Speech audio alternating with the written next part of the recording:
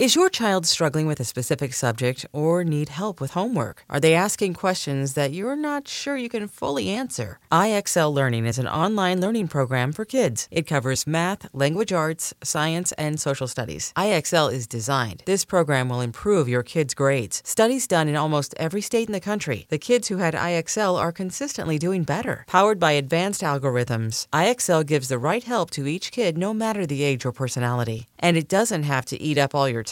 One subscription gets you everything for all the kids in your home, pre-K to 12th grade. So don't miss out. 1 in 4 students in the U.S. are learning with IXL. IXL is used in 95 of the top 100 school districts in the U.S. Make an impact on your child's learning. Get IXL now. And listeners can get an exclusive 20% off IXL membership when they sign up today at IXL.com/audio. Visit IXL.com/audio to get the most effective learning program out there at the best price. I'm Lauren Sherman, the writer behind Puck's Fashion and Beauty Memo line sheet. And I'd like to welcome you to my new show, Fashion People.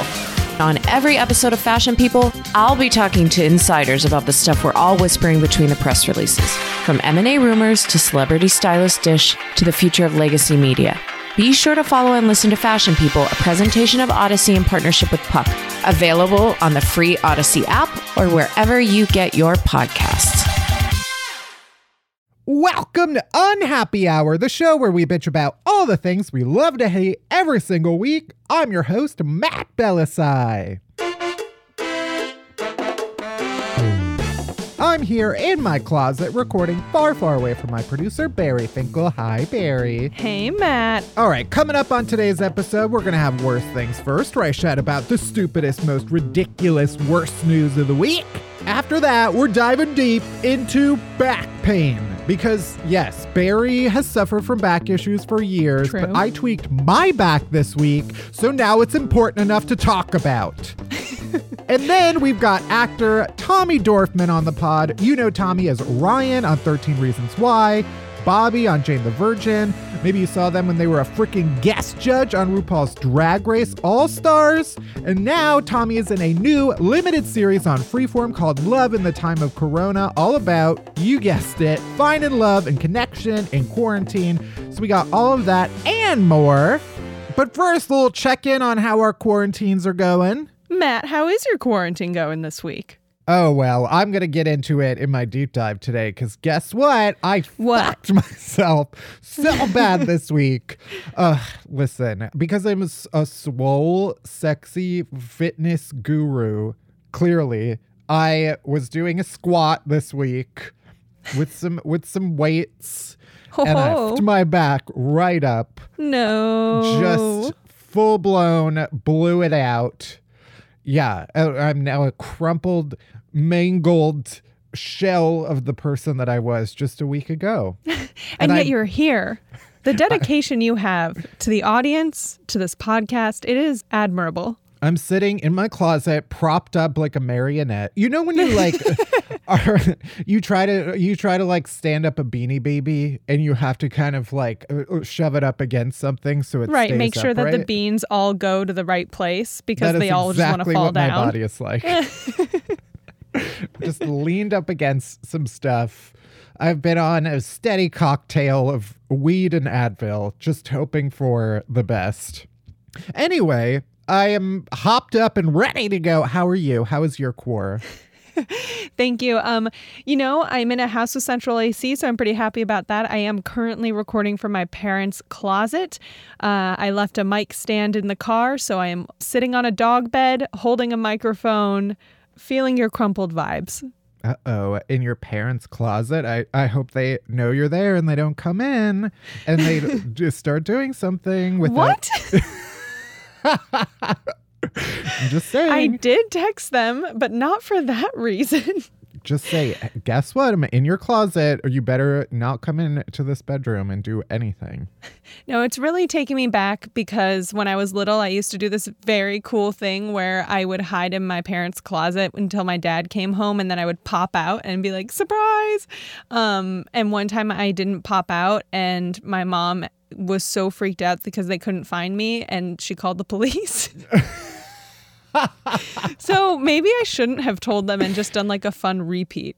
That reminds me of, I feel like I realized way too late in life, like when it was time for bed when I was really little, I used to get under the covers but lay like as flat as I could make myself, which is not that flat, but lay under, like do the sheets up so it looked like my bed was made and lay there. And then my mom would like come into my bedroom and call for me as if I were downstairs. And I realized way too late in life that like she absolutely knew I was there and was just humoring me. I was like, I absolutely am so flat. I'm so skinny. She has no idea that I'm here. Oh my God, like a blade of grass. Skinny legend, once and always. Anyway, so let's get into it. Let's do it. Let's strap our back braces on and start the show.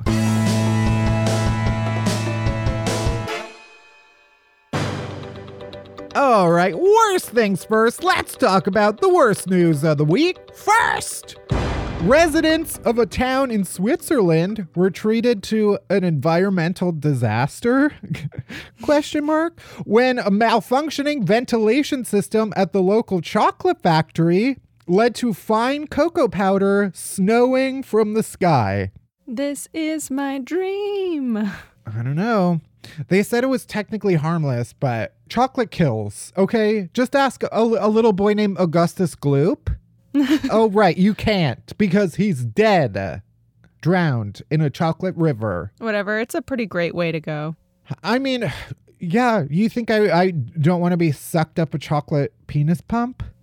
I do, okay? And then have some old man who owns a chocolate factory yell at me for contaminating all of his product? I would love that. That's my dream right now, but I can't because I'm an adult. And I didn't win a contest because I haven't been buying that much chocolate. Anyway, the Lindt and Sprungli Company, they never say that name. No, you only hear of Lindt, but you never hear of his stepbrother Sprungli. I don't actually know who Sprungli is or his relation to Lindt. Anyway, the Lindt and Sprungli Company confirmed local reports that there was a minor defect in the cooling ventilation for a line for roasted cocoa nibs in its factory. And then combined with strong winds, the powder spread around the immediate vicinity, leaving a fine cocoa dusting on a whole bunch of stuff, including a bunch of cars that were seen coated. They offered to pay for any cleaning that needed, but nobody has taken them up on it. Yeah, because they're all using their damn tongues. Yeah. Going lick, lick, lick. That's how I clean up my cocoa powder. They say it's harmless, but every time I use cocoa powder, first of all, it is impossible to even take a teaspoon of cocoa powder without it becoming a sandstorm. Yeah, and it's also essentially anthrax. Like, it gets in your lungs. Absolutely. There is any time that I am working with anything, flour, cocoa powder, salt, it is when I scoop like protein powder, because yeah, I use protein powder. I use collagen powder because I love the ritualistic drinking of animal bones every morning.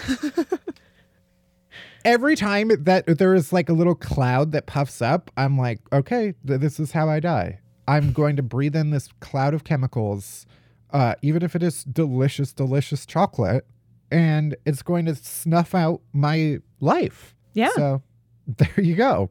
Especially now, it's like my lungs need to be the strongest they can possibly be. Mm-hmm. I will say this does remind me of the chocolate factory that used to be in Chicago, where you'd walk around the city and it would just smell like chocolate everywhere and it'd be amazing. But then other times you'd walk around and it'd be this gorgeous smell of chocolate mixed with like the horrible smells of a city. And it would create this like ultra disgusting BO odor. I think they closed that factory though, so I don't think it's anymore. But it truly was magical to walk around a city that smelled like chocolate. I still can't believe that a chocolate factory is real. It just feels like it feels fake. Wonka did us wrong. Or the chocolate comes from like a plant. A cocoa nib? No, absolutely not. Next! Animal control officials in a residential neighborhood of New Jersey managed to snare a wayward emu. That's What? right. The emu invasion continues. Someone wrote to me and said that I'm saying emu wrong and that it is pronounced emu I can't. That makes it sound like a Pokemon. and not emu, like a cow. Emu. Okay, I don't give a shit if I'm saying it right or wrong. The point is, these birds are invading our towns and cities. And where are they coming from? Why is there emu in New Jersey? I don't like that with each week that we've had an emu story, it feels like they've gotten closer to us. Exactly. Like it started in Australia and then it was Arizona and now Jersey. Like it's geographically, the next one's going to be Manhattan and it's going to be like blocks away from you. They did. The worst part of this article was, quote, officials were not sure whether the bird had escaped from a farm or was just running out in the wild. What? What does that mean? Why They're is not there... an invasive species. Yeah, the emu is not native to New Jersey. Why would there be one running wild? I'm just saying there's some type of experiment. I think coronavirus is all just a massive conspiracy distraction to take away from the invasion of emus into the United States. They're taking over. They were getting too visible and they needed a distraction so that we wouldn't notice how their numbers are growing. And so they released a deadly virus. And now here we are. It's and we're all working. going to die because of these giant ass birds. Even though I have come out as not being afraid of these birds, okay? Because I think they're just big chickens. I stand by that. Chief Animal Control Officer John DeCando told the media that the emu appeared healthy. He could not determine its age or sex, quote, but I can tell you it needs a bath, end quote. Okay, let's not shame this giant bird for being stinky. He is a prehistoric creature, John. He doesn't have to meet your societal standards for smelling good. Also, it's in New Jersey, so I feel like the standards for what smells good there are way lower. Also, So- all of the bird baths in New Jersey are for tiny little precious little birds. Where is this emu going to find a big enough bird bath? Like, it's not the emu's fault. It's the There's residents gotta of be- New Jersey. There's got to be a big gaudy fountain somewhere in New Jersey. Oh, absolutely. I mean, I've seen The Sopranos. I feel like they all have fountains. Yeah, isn't that the entire first season of The Sopranos? Is that all the ducks who live in his pool? Yeah. I guess a pool is an emu bird bath. Exactly. Wow. Or if it like Snooki found the beach eventually. She did get arrested on it, but she found it. Former guest complainer Snooki. She found it. Anyway, I'm just saying, let the emu get drunk with his Guido friends on the beach. And I can say that because I'm Italian trash. And finally, a doctor in Missouri lost his medical license after amputating his friend's toe on his back porch. Okay, like what else are you supposed to do on a Friday night? Like there's Yeah. only so much that we can do in quarantine, okay? Until they open up all of the movie theaters in the restaurants and bars. Guess what? I'm going to start chopping off my friend's toes. Because there's nothing better to do right now. Anyway, the super creepy doctor, he's a 73-year-old man. He practiced out of an office that was also used as a machine shed. I don't entirely know what a machine shed is, but I don't You know, a like shed where that you keep all phrase. your machines. Sure, just like a nice kind of metal structure leaning against your garage that you keep your tractor in. And also the giant scissors that you use to cut off your friend's toes that have gangrene. The doctor told the Associated Press that everything was absolutely perfectly sterile out in the bright sunshine and fresh air, which is true. I mean, that is why they do all surgeries outside. Open heart births are always right in the middle of a dirty forest. Because that's where the air is freshest. Right. The oxygen really helps to clean, and then the sun also disinfects. But I mean, there was a part of me that halfway through this, I was like, well, he's got a point. Because he was like, listen, this was my friend.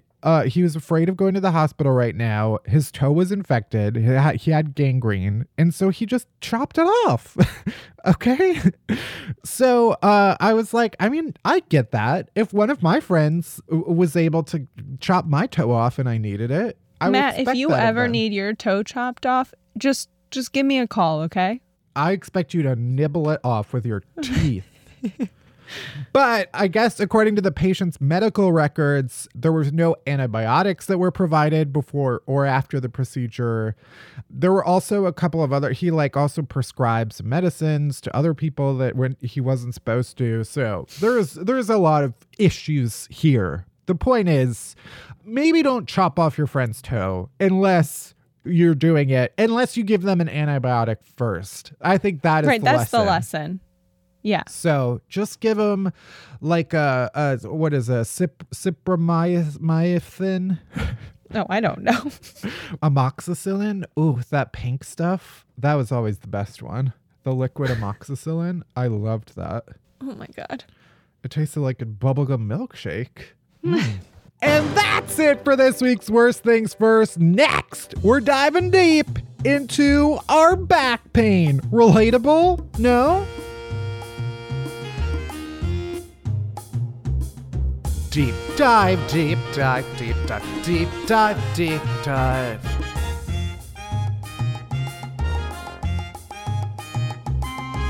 Deep dive, deep dive, deep dive, deep dive, deep dive. All right, so as I said, I absolutely fucked my back up this week, just being a swole bro. You know, just get my lift on, which is what I do. Love to lift, live, laugh, lift, as they say. I'm getting swollen flexy, as they say. That is the tagline for the stretching app that I use, and I hate it. They have merch that says that, and every time I see that phrase, it makes me want to die. And yeah, even though I've had back pain before, okay, Barry, you don't have a monopoly on back pain. I was talking to my mom today, and she was like, well, yeah, now you're getting like a taste of what I've been through. She said that out of nowhere. I was like, do you think I doubted that you are in pain? I understand what pain is. But I still feel the need to dedicate this deep dive to bitching about back pain because I walked to get some Starbs before this recording, and I caught my reflection in some of the windows on the way. And I absolutely looked like I was carrying a scalpel to Dr. Frankenstein from across our lap. Just fully Igor clawing my way through the townspeople on my way to help a mad scientist bring his sex doll to life. Because, yeah, let's be honest here. Dr. Frankenstein was absolutely building himself a boyfriend, okay? I've been quarantined by myself long enough at this point to understand that is what he was doing. Sorry to be the one to tell you this, but if I had a collection of human body parts right now and the means to animate them, guess what? I'd have a fuck monster on my hands. I wouldn't blame you. But I digress. So let's get into it. This is Reasons My Back is the Worst.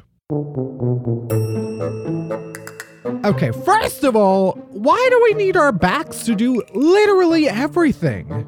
It's like almost like my spine is the central pillar holding up my entire skeleton. What is that about? It doesn't even make any sense because, like, there's so much more leg than back, you know? Yeah, evolution. Why the fuck are my legs so long, not my back? We should all be built like, what's that, the bear from the Jungle Book, Baloo. Oh, I was thinking of the Sims from that weird viral Sims song that happened the other week. I have no idea what that. What is more relatable, the Jungle Book or the weird Sims meme that you saw 2 weeks ago? Write in, let us know. Like, I get that if you mess up your back, it's going to be hard to do like your normal stuff, like lifting a sack of wheat or like pushing a wheelbarrow full of coal or like saving all of the kids from a burning orphanage. All of that stuff that I would like normally do on a day-to-day basis. That's my Monday, Tuesday, Wednesday, Thursday. But why does my back hurt every time I blink or turn my head or fart? Yeah, I don't want to degrade our classy podcast with fart talk, but guess what? Why do I need my back to fart? It shouldn't hurt every time I let something loose. That's all I'm saying. Controversial opinion. You can write all the letters you want, but I stand by it. Also, every time I see someone on TV now doing something like crazy athletic, like, I don't know, bending over, I'm just like, Oh my wow, God. wow, must be nice. Oh, I remember being able to do that just days ago, just when I could just bend over. A little bend and snap. I could bend over. I could just bend right over without it taking a whole system of ropes and pulleys. Now when I drop a piece of food, all the inside out characters that live in my brain have to go through like an entire session of Congress just to decide whether it's worth it to try bending down to pick it up. Bet you really regret keeping your Roomba under the couch, don't I you? absolutely do. But he's stuck there now. That's where he lives. Just like a tiny Roomba troll. He lives under the bridge of my couch. And yeah, you guessed it. My floor is absolutely littered with stuff right now because just like real Congress, all the little decision makers in my head have decided they're going to do nothing. Boom, boom, politics. Topical. For real though, bending over is a full 10-step process now. And here, this is the 10-step process. Step 1. Realize my hands need to be near the ground for some fucking reason. Most likely because the top half of my bagel sandwich fell off while I was carrying it to the couch. And now there's like a Jackson Pollock painting of mayonnaise splattered across my living room floor. Tragique. Step 2, start to bend at the knees. Step 3, realize that's a terrible idea as a lightning bolt of pain strikes me from the asshole to the neck. Step 4, start bending at the hip instead, like Reese Witherspoon in Legally Blonde when she's teaching everyone how to seduce a hot UPS driver, even though we should be trying to seduce hot post office workers instead. Oh, topical again. Yeah, okay. I may be a broken husk of what I was last week, but I'd still throw it back for a hot mailman, okay? Because I'm a patriot. I'd let a hot mailman blow my back out. If you know what I mean, okay? Step 5, realize the bend and snap method is equally agonizing. Step 6, give up and decide to just fully get on the floor. And that's an important step because it's about bending at the knees while keeping all of your upper torso completely straight, which is in and of itself an entire choreography. It's just, giving up on feeling absolutely, just fully crumpling to the ground. Step 7, fully lie down in the puddle of mayonnaise and tomato juice pooling next to the bagel that you dropped. Step 8, cry.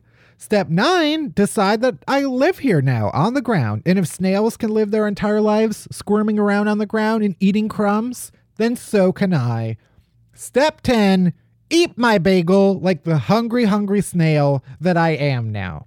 And that's how I bend over. And I haven't gotten up. I'm recording this from the floor next to my bagel. Let's see, what else? Oh, yeah, getting out of bed. That is a whole production. Getting out of bed is like watching a giraffe being born. Just limbs unfolding at ungodly angles. I look like a spider if someone half whacked it with a rolled up magazine before it scurried under the refrigerator. And now everything is just kind of hanging haphazardly. Also, even just being in bed is painful. Like, that's the worst. It's like the best place on earth is ruined. Right. Like rolling over to get comfortable is an entire Cirque du Soleil acrobatic performance. Each of my body parts has to move separately and together. It's a symphony, but also like a train wreck. It takes an entire village just to move from my right side to my left side. And the worst part is after the entire 15-minute production is over, the right side is just as uncomfortable as the left side. I hate it. And I have to start the whole heckin' thing over again and roll to my other side. Do you ever have you been lying on your back with a pillow under your knees? No. That's a very comfy position. Yeah, I have a body pillow that I basically common law married to, and I have that usually under one or both of my knees. It's probably the cause of all of this in the first place. I think part of the like root cause is that, I mean, I've talked to my trainer about this, but like... Your trainer's not a doctor. Right, exactly. Sorry. He is fully not a doctor. He's also like Googling body parts while we're talking. And I'm like, okay, well, I should actually probably talk to an actual professional. But the way that I sleep affects like your like the way that your bones are placed. Okay. Listen, I did like 20 minutes of Google searching, so I think I know what I'm talking about. Anyway, finally, Ben Gay. Okay, I don't know who Ben is or how he became a homosexual, but I would like his hot, juicy load all over my sore back so that I can get better. So thank you so much. So if you need me, I'll be in my bell tower atop Notre Dame, talking to my gargoyle friends and hoping that a beautiful gypsy woman comes to fall in love with me. Spoiler alert, she does not fall in love with him in the end. She goes to the hot guy and he's all alone. I don't remember. I actually started watching The Hunchback of Notre Dame before this. Really? Oh my God, wait, it's truly one of my favorite Disney movies. My friend Eliana and I are obsessed with it. It is so fucked up and should not be shown to children. The mom's neck snaps on the church steps in the first 5 minutes of that film. You literally watch her neck snap and die. I started it, but I wasn't really paying attention because I was writing. So I might go and watch the rest of it because this is my life now. Go back.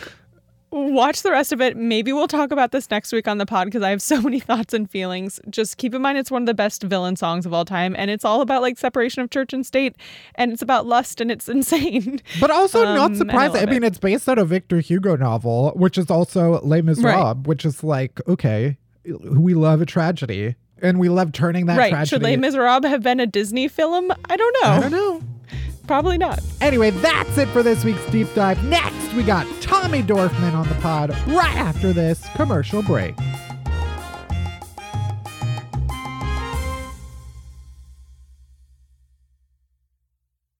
I'm Bobby Finger. And I'm Lindsay Weber. And I want to tell you about a podcast I think you're going to love. Who Weekly is a podcast about everything you need to know about the celebrities you don't. Does celebrity news stress you out? Are there too many people you've literally never heard of? Check out Who Weekly, a podcast hosted by Lindsay Weber and me, Bobby Finger. Each episode goes deep into the biggest Who-lebrity stories of the moment, and if you're still confused, we even have a weekly call-in episode where we'll answer the most burning listener queries. Who Weekly airs twice weekly with brand new episodes on Tuesdays and Fridays. Listen and follow Who Weekly on the Odyssey app or wherever else you get your podcasts. My guest complainer is Tommy Dorfman. You know them from 13 Reasons Why, and now you can see them on Freeform's Love in the Time of Corona. Welcome to Unhappy Hour, Tommy. Thank you. I'm unhappy. Good. It feels like everybody is, so it's nice to commiserate in our unhappiness. It seems like you've had like a long, busy day, weeks, months. Yeah, I'm not a person who does well sitting still. So I tried to busy myself as much as possible, which has been great. And I realized it took us a few tries to get here today, partly because I was doing archery today. And then yesterday I was fly fishing because that's who I am now. Wait, okay. I want to talk about all of that. You were literally doing archery. What like can I doing say? Bows and arrows. Katniss Everdeen could never. She didn't is know I had shaking. it in me. I mean, what I will say these feels like important skills, to be honest. I don't know. Who knows where we're going to be? I was really in character for the end of the world, and I feel like I have a few skills, little tricks in my bag. I'm ready to go. I was trying. My idea of this Montana getaway fantasy was very. I don't know if you've watched Nicole Kidman's 73 Questions. Tragically, not yet. She's just like in a prairie dress, like holding a basket on like a massive property in Australia, but kind of just doing nothing. Look what I've got! That is a beautiful egg. A couple of eggs. Wow, this is incredible. And I thought that was what was going to happen, but what ended up happening was I became like a forest expert who can fly fish, and solve crime, and spray a bear if I have to with this massive bottle of pepper spray. I've really learned a lot out here. Are you, we're getting ahead of ourselves because normally I like to start by asking, what is one thing you hate that everybody else loves? So why don't we answer that first? One thing that I hate that everyone else loves? Or just hate. I mean, it really, you know. What do you hate? Alcohol. Okay. Not into alcohol.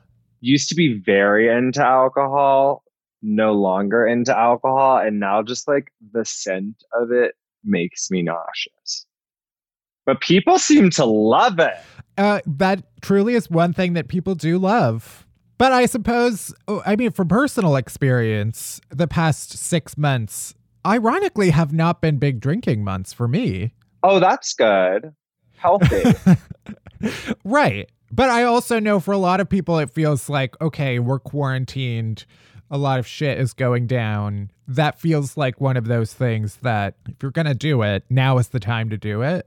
But I suppose you've taken to archery and other methods for kind of channeling your energy. Exactly. Yeah. I feel like that only gets you so far. You are quarantining you're in Montana right now? Is that what you were saying? I got here a couple days ago. I've been in LA the entire time up until this point. And then finally I decided that I needed to sort of take a break from Los Angeles and recharge. Mm-hmm. Well, that's just generally a good idea. Yeah, period. Like, I've never been in one place as long as I was in Los Angeles for obviously safety reasons. It was important to do that. But I kind of reached a tipping point, and luckily had a couple of friends that I've been quarantining with who are going to Montana, and I tagged along. I'm grateful for that. Okay, my follow-up was going to be why Montana? I guess that you couldn't pick a place more different than LA. And maybe that's why. Get me the fuck out of LA. I need something that looks like Montana. Yeah, I feel like I'm in the Sound of Music right now. Like, the mountains are incredible. It doesn't look real. Like, I feel we keep joking that we're in a simulation. It'll be like these like big deers will just come and get very close to us. And I'm like, this can't be a real animal. But you mentioned, do you literally have to carry around like a canister of bear spray and be on the ready for like a bear attack? Yes, that is the suggestion that's been made by experts here. I've yet to have to use it. I don't think I will, because I'm leaving at least this part of Montana and going to a different part of Montana where there are less bears. That's good. Yeah. Frankly, I try to avoid any situation where a bear spray is necessary. So kudos to you. You're really out there in the wilderness. You. Typically, I would too, but 2020 is about evolving. Exactly. Yeah. Let's jump into talking about the new show. So, Love in the Time of Corona. It's about what? Why don't you explain it? It is a ensemble show about a few different couplings of people in the early days of isolation and quarantine, trying to grapple with their new reality, what it means for them as friends or as recently separated couple, or as a couple with a newborn, or an older couple who's unable to see each other for medical reasons. And, I think really speaks to how a lot of us were feeling universally in those first few months, just on a very safe at home level. Right. And then who is your character and how did you kind of get to become a part of it? I was sent an email that was asked if I'd be interested in participating in something like this. And I had a call with Joanna, who's our showrunner and director, and she gave me the rundown. She wanted it to feel sort of like Love Actually. And that's one of my favorite movies. And, it felt like really I just was excited to work. And the way that we shot this was really innovative. And so that was really enticing to me. And it ended up being a really educational process. So I'm really glad that I said yes. I'm playing a currently out of work stylist named Oscar who lives with their best friend, Elle, who's a struggling singer-songwriter. And they have a platonic, for the most part, codependent, very much in love relationship that gets tested during the first few weeks of being stuck at home together. Just your classic quarantine Just your story. classic quarantine story. Duh. I mean, I'm sure people will relate. It does feel strange to have a show, like really any TV show, that is so current. Like, this feels like the first show where it's like, oh, this is like what happened last week. We literally wrapped it less than a month ago. Which is insane. It's I don't know insane. if I'm ready to see something that I just went through a month ago. But yeah, no, I mean, I totally understand that. I think so much has happened since March, and this is kind of when it takes place. You know, like really, it takes place in March of this year, and it's incredible how quickly we moved. And I was attached to do it in April, and obviously for health reasons and all those things, and building out the cast and finding people who were quarantining together safely to act together, and so it's a lot of real couples and it's all real couples, real friends, and real families at the end of the day. And then going through all the protocols to actually get the shooting to happen, we thought we would be out of this by the time the show came out, which was so naive, because I had a similar feeling of, God, is anybody going to want to watch this? But the reality is, it's less about quarantine and isolation and more about relationships in a heightened circumstance. So I think when you watch it, you're not going to necessarily feel the trauma of COVID, that universal sort of new experience trauma of this unknown disease taking over the world. And you're more so going to, I think, get lost in these people and their stories and their relationships and the ways that they grow, being forced to spend this much time together. And so it really isn't so much about the pandemic as much as it's about love and interpersonal relationships and independent growth and growth as a couple. As couples, rather. Yeah, I should clarify also. I'm excited to watch it. I'm less concerned about the trauma of seeing a kind of quarantine play out, and more excited about the trauma of just being reminded of how alone I am in quarantine.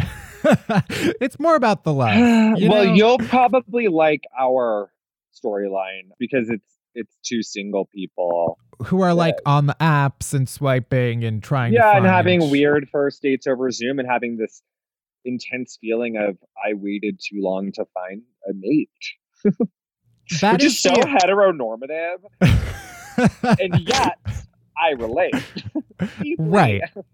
Do you feel like you naturally sort of gravitate towards like queer character? I mean, this seems like such an obvious question, but like, I would say it took me a minute to actively basically just pursue queer characters because I felt like I had something to prove. And I think a lot of queer actors feel this way.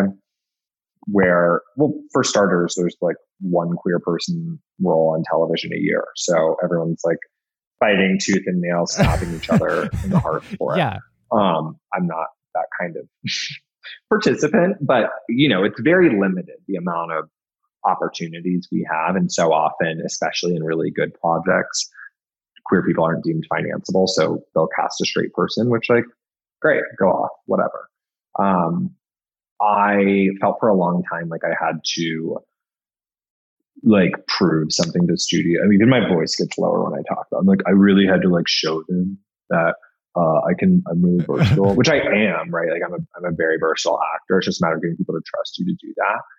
But at a certain point, I decided that my purpose here was to, at least for now, fight to tell better queer stories. And sometimes that means fighting for queer characters in scripts that I really love, working on producing my own stuff, having discussions with showrunners, like on Love in the Time of Corona, where it's written as a gay man, and asking she presented the opportunity to me to make this character non-binary. And I was like, yeah, of course, let's do it. And it's not to just like check diversity boxes right and left. It's simply because I think storytelling has the power to shift and change cultures and open people's minds and hearts up to a variety of different experiences. And why not, in this one life that I have, try to do that, try to do some good. So that might mean that I will never be an X-Men. Right. But yeah, so, for now, that is kind of the goal. And it's been really nice to really hone in on something and get specific, because there's so many different things you could do as an actor. And sometimes finding your niche and your path can be really comforting. Right. I do want to go to some more items on your list Sure. of things that you hate. One of which, to kind of jump off of that, is correcting pronouns and having to do this multiple times a day. Being non-binary is, again, nuts. Yeah, I imagine. For actually understandable reasons. I'm not going to sit here and tell you like they, them is an easy thing to wrap your head around when you spend your entire life he, sheing. What I will say is people seem to lack, for the most part, any sense of compassion when trying to use proper pronouns, or they just forget, right? And it's especially hard when it's people who are super close to you. But yeah, I mean, being non-binary is just, it's like you have to come out all day long if you want, if you choose to. And for the most part, I'm just too tired or not confident enough or too uncomfortable in a situation to correct people constantly. Because it shouldn't be on me to have to come out 20 times a day. But I do with exactly. Some people I remind them, and some people I just don't. I'm still trying, even at 28, I struggle sacrificing other people's comfort for my own safety and comfort, if that makes sense. And then there are trans people or non-binary peers of mine and friends of mine will be like, why aren't you correcting them? And I'm like, fuck you, I don't want to. Like, that is, again, my choice because it's exhausting. And I have a book to read.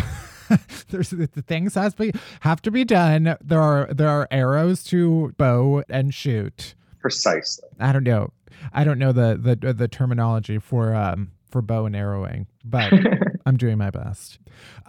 Tardiness in general was another one.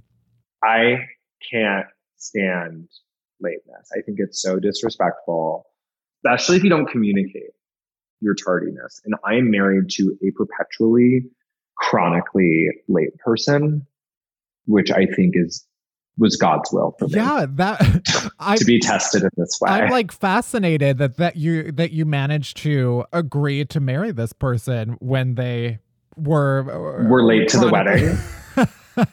Yeah, it's because I'm so madly codependent and obsessed with him, but don't tell him that. Okay. But he's the fucking best. This is honestly the only thing that kills me is the lateness. It does feel like a hard thing to bounce back from. And I have never felt panic than when I've been late to work, which is maybe twice, maybe 3 times in the last 5 years. So it is nauseating to me. I will say, as someone who is often late to things, it's not enjoyable for me either. It is equally panic. And so then I must ask you, because my husband hates being late, but yet continues to be late. Yeah. What is the solution then? I don't understand it because I've never been a late person. Yeah. There is a very obvious solution to it. Are you the kind of person when you have a flight, you plan for the best case scenario, like no traffic, minimal security line?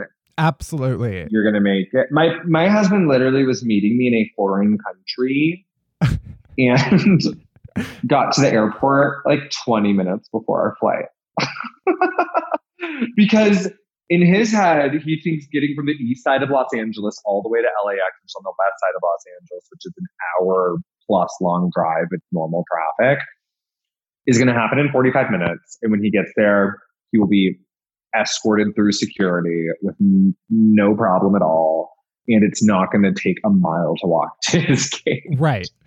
Yeah. And he's wrong. I've learned that the hard way. And I will say that over time I've gotten better. So we're moving in the right direction, at least. We love growth. Well, on that note, I mean, I'm glad that you found love, and I hope that everybody watches Love in the Time of Corona and is inspired to find love themselves. Yeah, please watch. It's going to be really cute. I promise. I'm excited. And by the time people hear this, it will be out. And besides that, where can people find you and your work? I really am only active on Instagram, and my handle is @Tommy.Dorfman, and I'm there. And if I'm doing anything, you'll probably hear about it there. Yeah. Amazing. Well, thank you so much. And thanks for, struggling through Zoom for us. Thank you for being patient with me, because I'm the one who had to reschedule many times. But it's because I didn't want to be late. That is completely fair.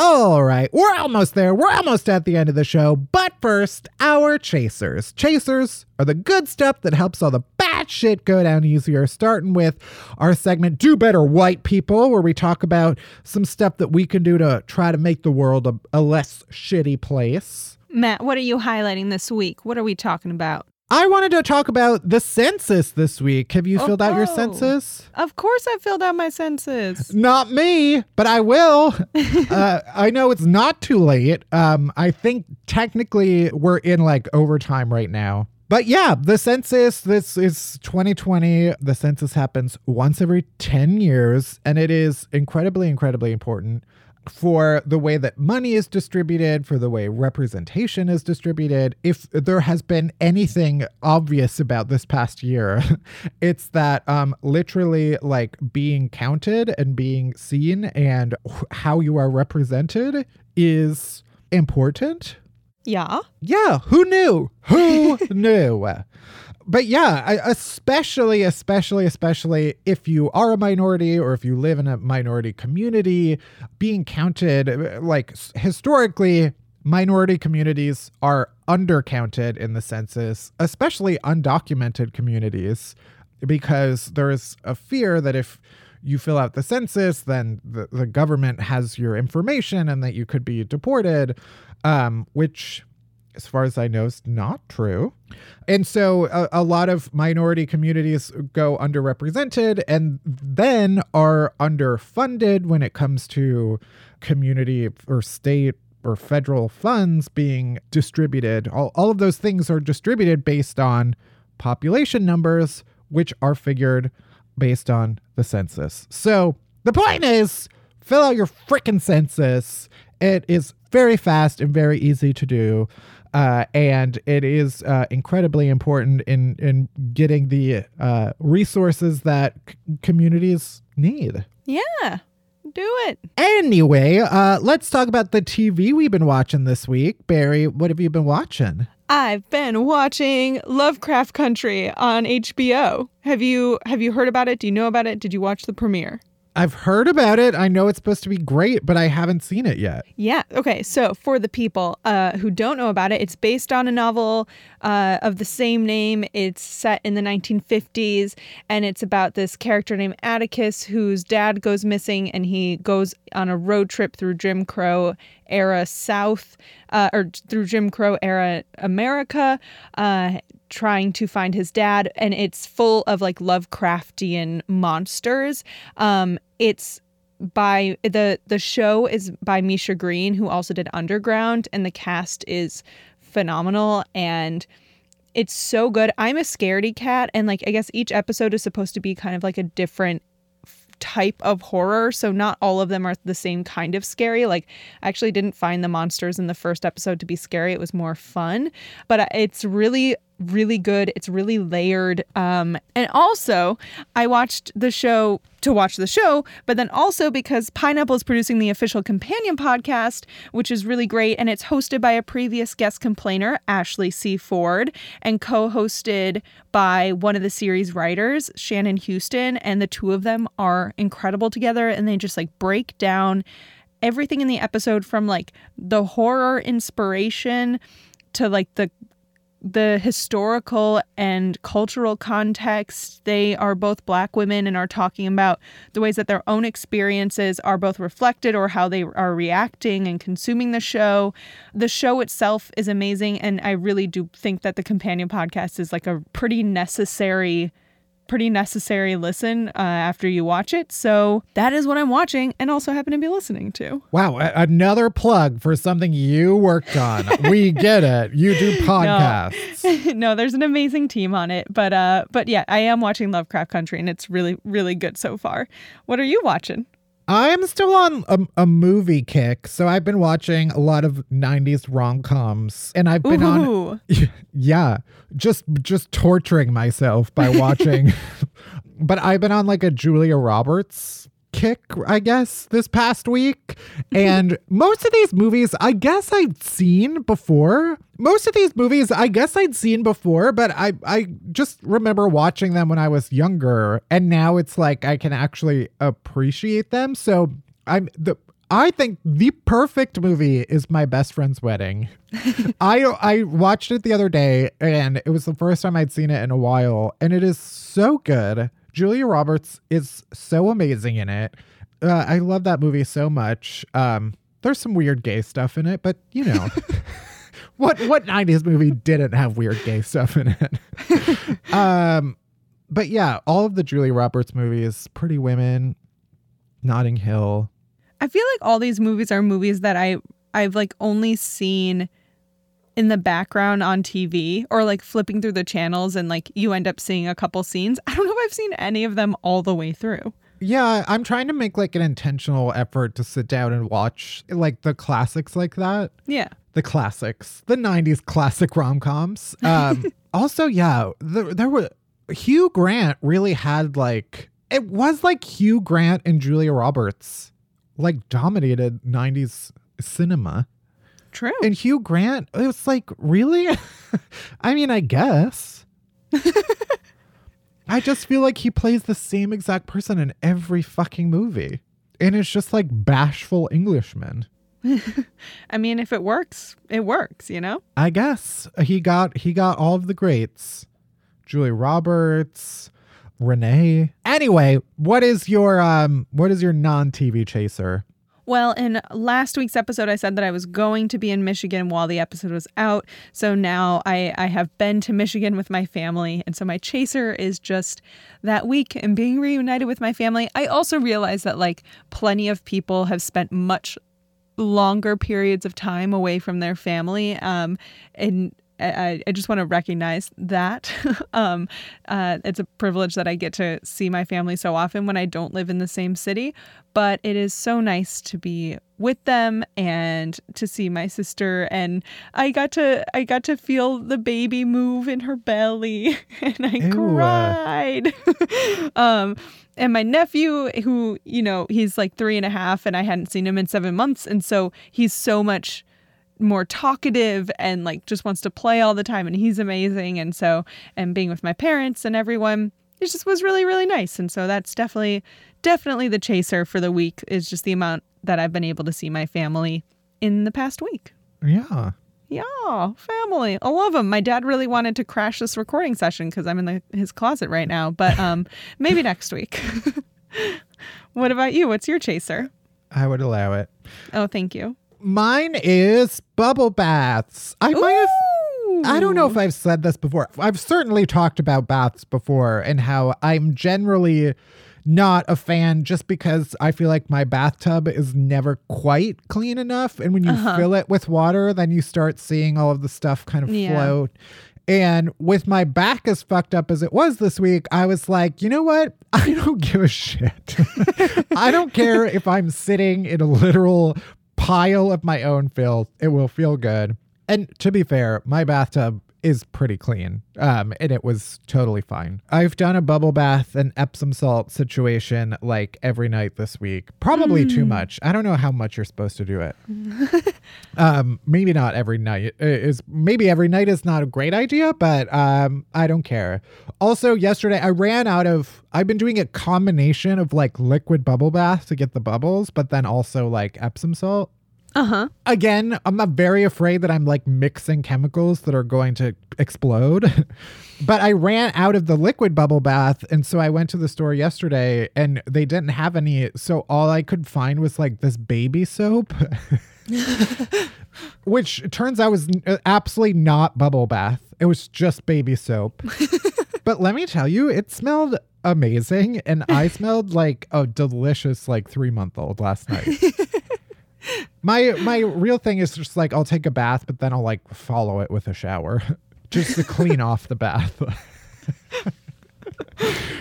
I feel like I need to once again say my bathtub is clean, especially after the first bath. Anyway, it is very soothing. It's nice. Sometimes I'll like light some candles and, you know, at some point I'll probably drop my phone in the water and it'll all be over. But for the time being, it's very pleasant and nice. I do also have to have I have a portable fan that I have to have aimed at my face or else I'll get too heated. So it's a full, like, there's a lot of different counteraction. It's a production. Right. There's fans, candles, towels, soaps, salts, flowing water, the creature from the Deep Lagoon from that movie where she's taking a bath and it comes up between her legs. All of that. And that is it for this week's episode. So thank you for listening to Unhappy Hour. You can head to Apple Podcasts, Spotify, Stitcher, wherever you get podcasts. Hit that subscribe button and then rate us and review us, but only if it's nice. I don't want to hear your shit. Unhappy Hour is a production of Pineapple Street Studios. It's produced by Barry Finkel, Melissa Slaughter, and me, Matt Belisai. Special thanks to Jenna Weiss-Berman and Max Linsky. Our music is by Hansdale Sue. You can bother Barry at Finkelberry Pie. You can worship me at Matt Belisai, and you can follow Unhappy Hour Pod on Twitter for all the latest podcast buzz. And you can leave us a voicemail on our rant hotline with your own rant that we might feature on the show at 601-600-RANT. That's 601-600-7268. And that's it. That's everything. Thank you for listening. See you next week. Bye-bye. My neck, my back, my pussy, and my crack. Is that it?